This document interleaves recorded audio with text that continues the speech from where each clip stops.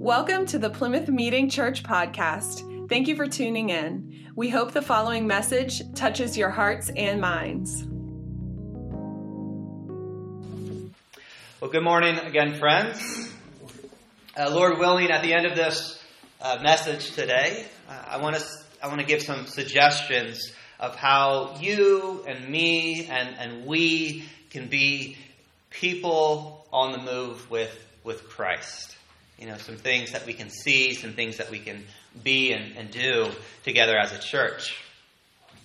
But certainly, before we get to the end of the message, there is some teaching to do, because I truly believe that the preaching of the Word, it's an important part in the process that builds up the church. This process that equips us for moments and movements of service and discipleship. Preaching the Word is important.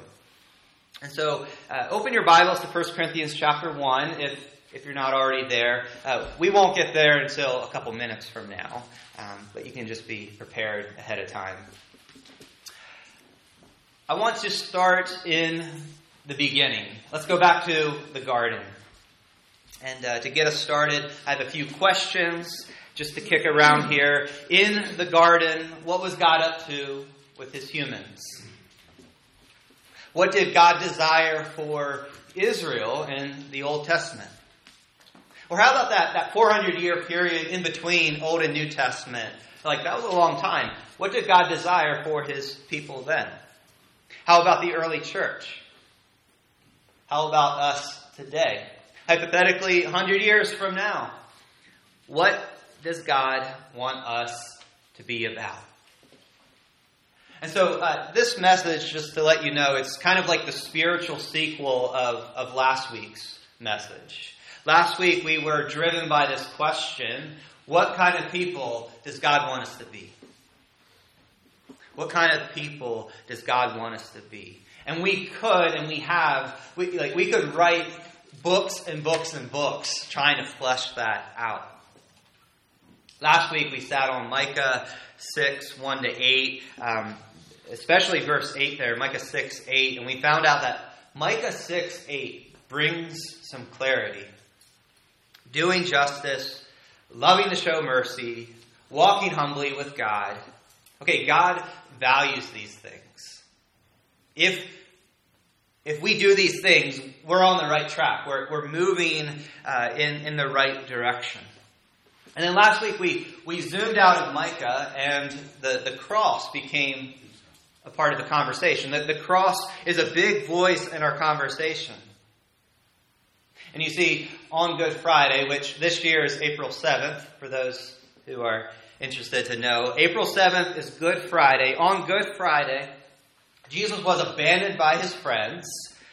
He was tortured and beaten, lashings, a crown of thorns was pressed into his head.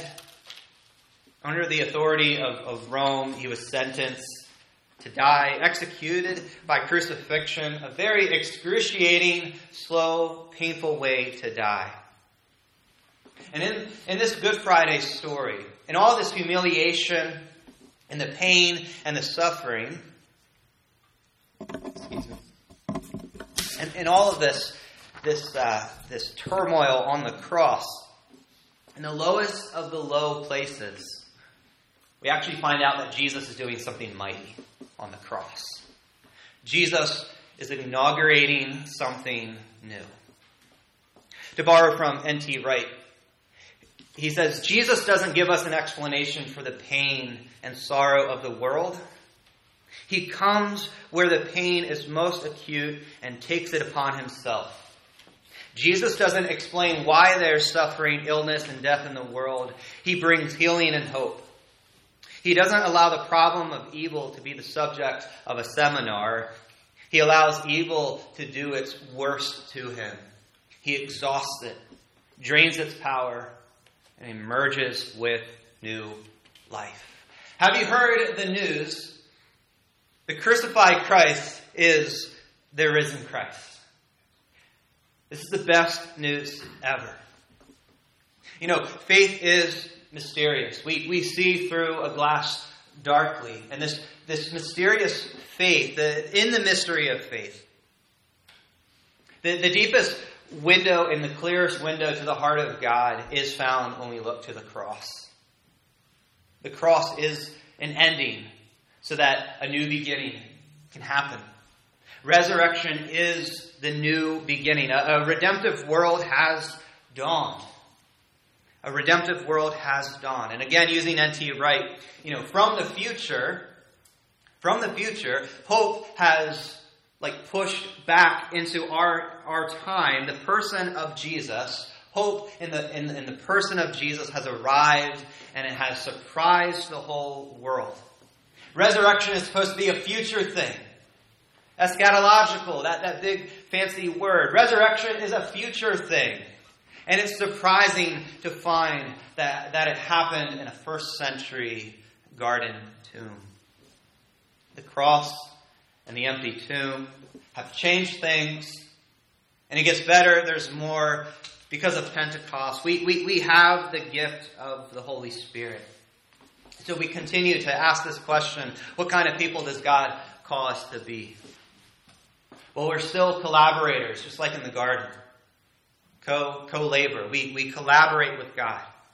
And like Israel, God wants to covenant with us. This time we have a new covenant that's cut by Jesus. And now because of Good Friday and Easter and Pentecost, we are Christ-shaped people. We're Spirit-filled people. We're part of God's new redemptive world. Believers are new creations. There's different metaphors that the New Testament uses. A new creation. That's part of the vocabulary here. We are new creations. We are remade in Christ. And now we're invited in. Jesus invites us in. He says, hey, continue on. Be a part of this project of engaging in brokenness. Announce healing to the world. Announce love to the world. Announce truth to the world. To people who are just filled with disappointment, disorientation, disaster. And there's to be unity in this. There is unity in this. We are not alone. God knits all of us together here today. And as we follow the resurrected Christ, with the posture of being these humble followers, we're humble students.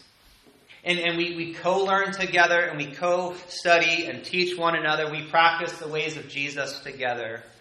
And as his students, that's what disciple means. As his students, we continue to gather around Jesus as a body. We worship Jesus in spirit and in truth. And we continue on to equip one another for works of service, so that this body can just continue to grow up in Jesus. So that we're built up in Jesus until there's unity of faith, so that we just see the Son of God wherever we go in our hearts and minds, and we get to just continue to grow. And our trajectory here as a body is the whole measure of the fullness of Christ. All of that comes from Ephesians chapter 4. Okay? How wonderful is that? The trajectory of us as a body here is the whole measure of the fullness of Christ. The church is to be a people who are fully developed, fully alive, just like Jesus. But as you know, on the path of being a mature church, there can be a lot of growing pains. Every church comes with its own tangles. Any amens with that? Every church has its own tangles, and that's exactly what we find with the house churches in Corinth in the New Testament. Corinth is a maritime city in Greece. The church planting missionary theologian named Paul, he arrives there. He spends about 18 months there planting the church in Corinth. House churches there. And what we know is that one of these house churches, there's a lady named Chloe, and most likely she's a prominent woman of standing there. She's a household church leader. And from her household, Paul received this report. Okay, there's some tangles in the Corinthian church. They're caught up in rivalry and divisiveness.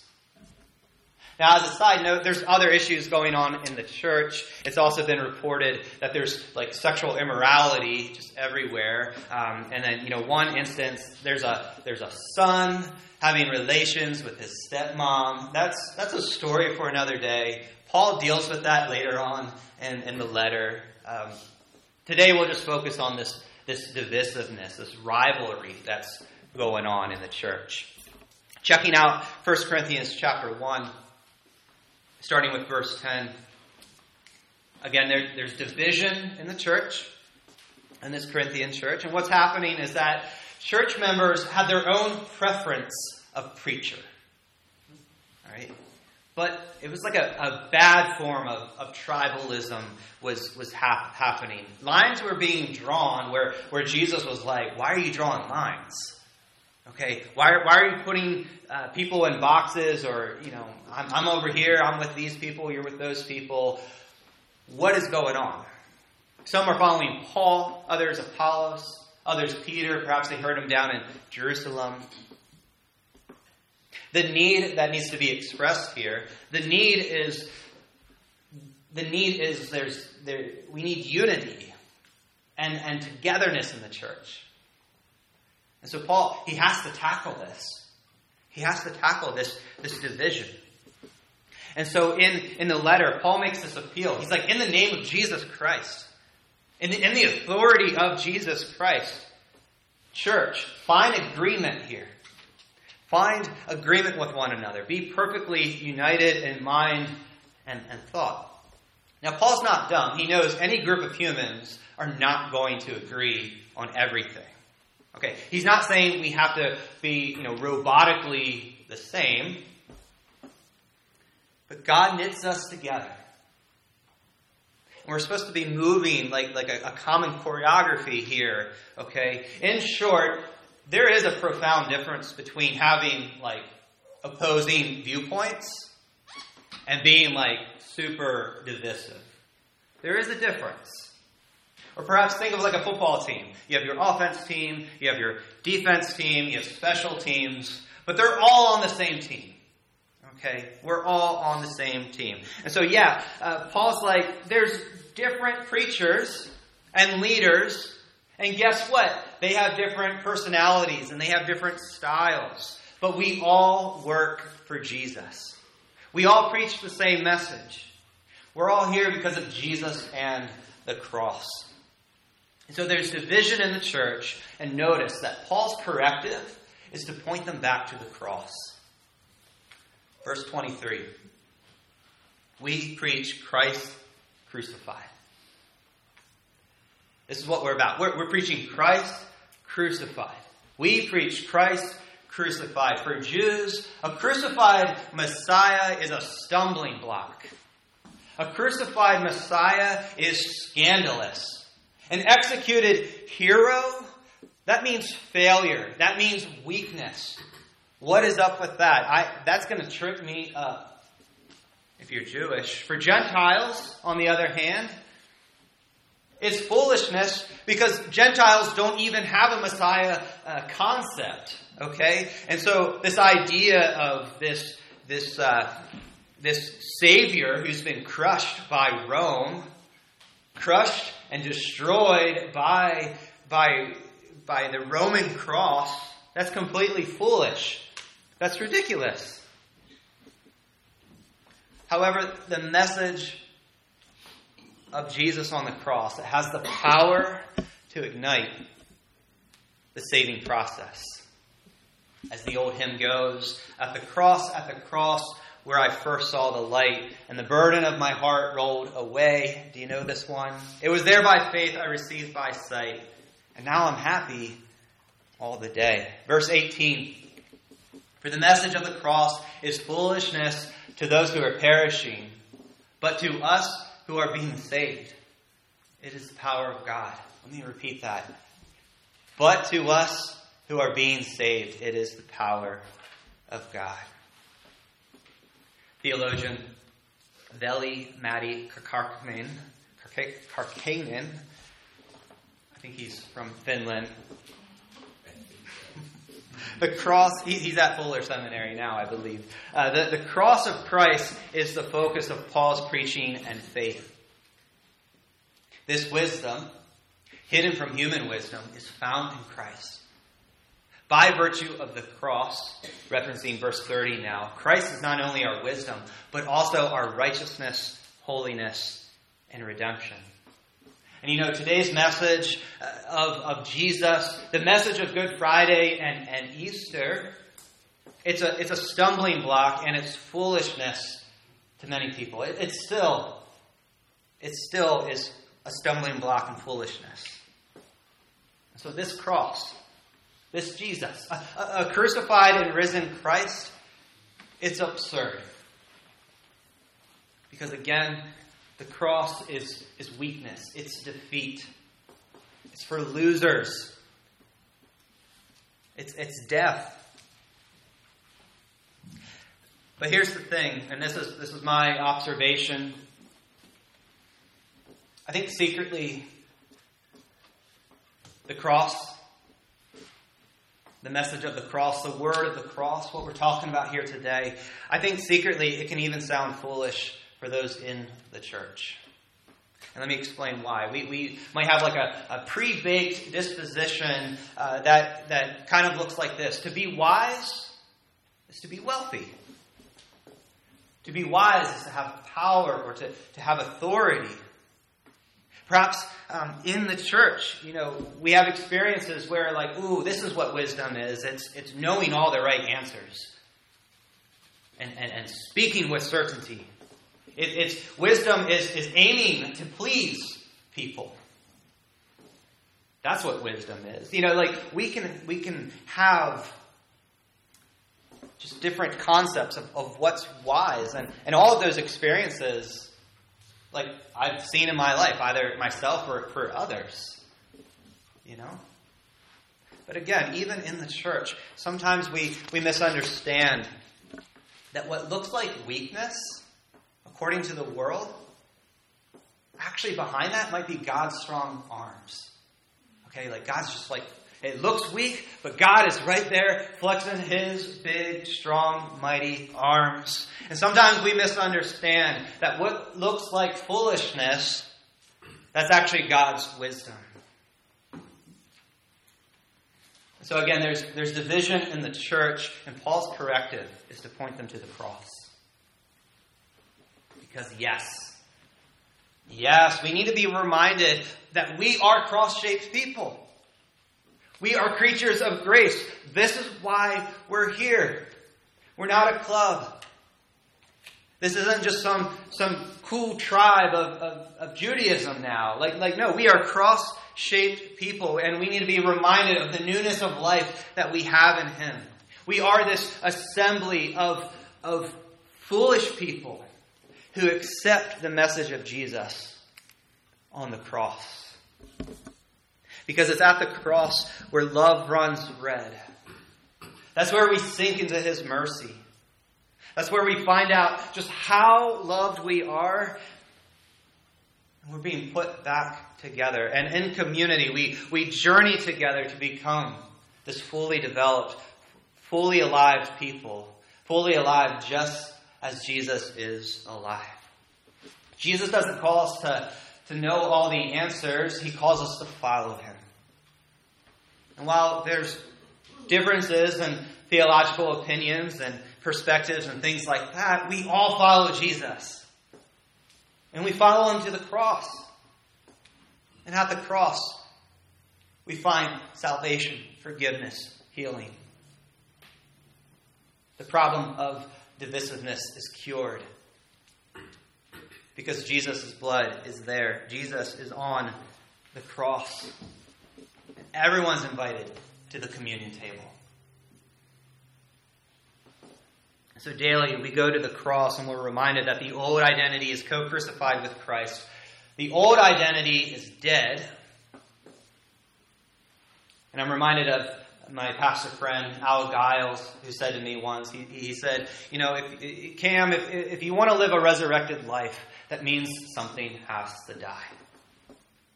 But the point is, Christians, as new humans, we're not about death.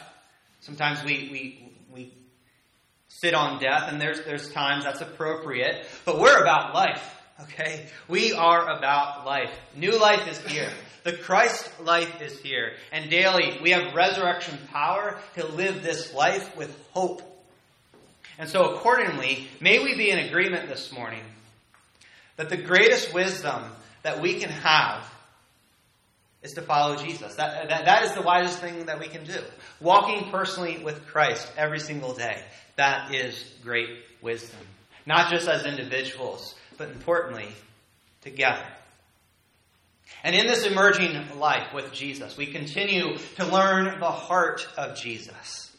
A community of resurrection people here. An entity in God's new redemptive world that someday He will put it all back together. But now we're just a part of this already not yet kind of project, an entity in God's new redemptive world, and we continue to be these humble learners. Humbly, we're seeking out how and why to do justice, how to show mercy with love. And I believe that when we hang out with Christ long enough, we get a clear understanding of who He is and what He's done for us. As we hang out with Christ, we study His ways, we study His heart, we'll be influenced to move like Jesus. And when a bunch of people are moving with Christ Jesus, that's when a bunch of people are moving with Jesus. That's the needle is moving in our understanding of what the call is for this church. To be His people, moving in His ways. And so here at the end of the sermon, may I just humbly give you a variety of suggestions of how you and we can move together with Christ. And the first one is just to open our eyes. Where do you see a need in the church, in the community? Perhaps ask yourself, okay, how can I help energize Plymouth Meeting Church to meet this need? Perhaps go on prayer walks. Pray that God would reveal something, that He would pull back the curtain just a little bit so that you're able to see a need. Doing ministry in the suburbs can be really hard because we're busy. We all have our houses. And so it's so easy to hide the pain. There are just so many hurting people around us. So many needs. God's aware of them. And we're His church in Plymouth Meeting. Let's be on the lookout. Let's move with Christ here. A movement of Christ. Perhaps in a more personal way or in our small groups, take time to ponder how moving together with Christ could be lived out, planned out, prayed for in ourselves and each other. That's an invite, again, to be a part of this project, this redemptive project. And perhaps a good entry point is just to open your eyes. Pray for a vision. Lord, let me see.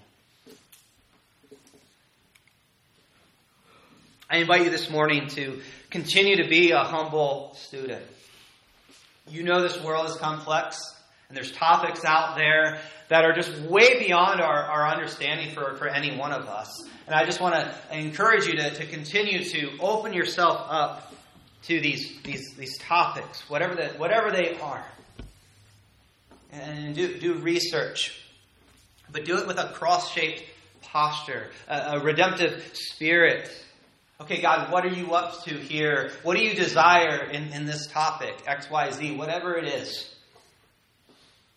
Okay, God, how do you see the world? I was informed recently someone shared a quote with me. It was just like a good reminder that repentance is an invite to change your thinking. And so, we want the world to change how they think. And I think it can be, I don't know, it's kind of messed up if we're the ones who are just unwilling to learn, okay, but yet we're asking the world to learn about ourselves, if that makes sense. I didn't flesh this thought out fully. It's just kind of coming out of me right now. But if you think about that, like to be a humble learner, you want to explore topics, listen, hear perspectives. You know what? You don't have to change what you believe, right? But there's a process. Change is not the first step in repentance. It's first is invitation, conversation. And then it's the change in your head, change in your heart that leads to repentance, that leads to belief. And then you believe the good news. Repent and believe the good news. Anyways, open yourself up to topics. I just want to give you 2 resources, perhaps that may be helpful. Our denomination is part of National Association of Evangelicals, NAE.org. You can go to that website. They have lots of articles, topics. You can pick different things. An evangelical perspective. Just start engaging.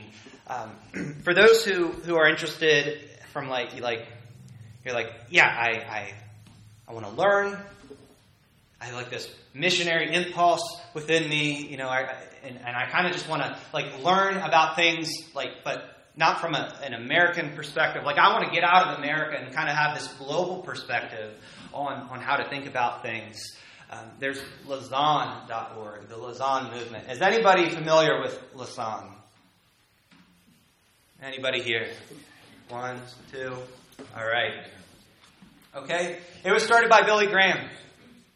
You've heard of Billy Graham? Okay. Billy Graham and others. Lausanne is the global perspective. Check it out. Check out their resources. They have a bunch of stuff out there. And of course, there's books and podcasts, and there's a bunch of other stuff that I could recommend. But for now, I'll leave it at that. Main point: be a humble learner. Be a humble learner. We are moving with Christ. We're looking for needs. We're staying fresh. We're listening. We're learning. We're engaging in other people's experiences. And then I just want to continue to, I want to encourage you to continue to be a partner with Plymouth Meeting Church for unity in and of mission. So 3 quick things here. Join a church team. We have church commissions here at Plymouth Meeting Church, and we have some fresh teams developing. And I would love to see everyone involved on a team. And more will come later on, God willing, in a couple of weeks.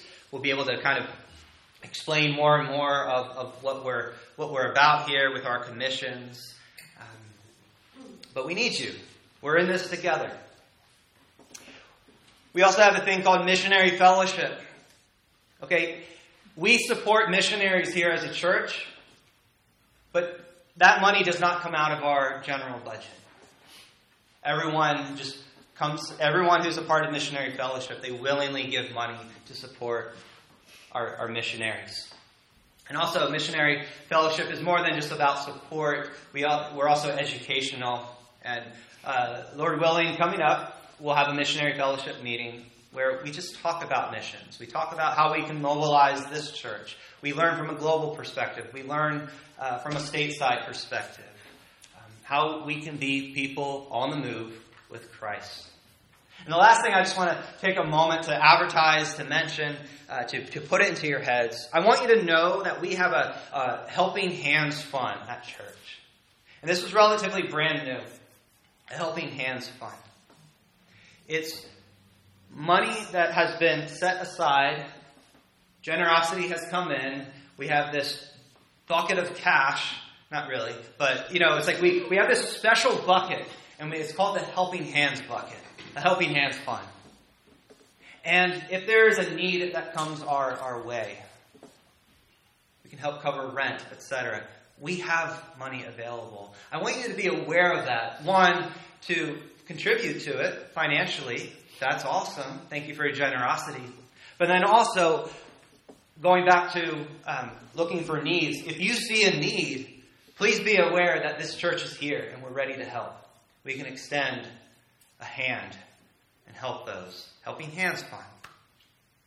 So, look for needs. A church looking and praying, making themselves available to see the world as Jesus sees the world. We are all students here, so we're always learning as we engage in topics, as we hear things in the news and this and that. We're always learning, always learning. And then just continued collaboration with Plymouth Meeting Church. This is your church. We're here. Let's do this together. Let's do this for Jesus. Let's move with him.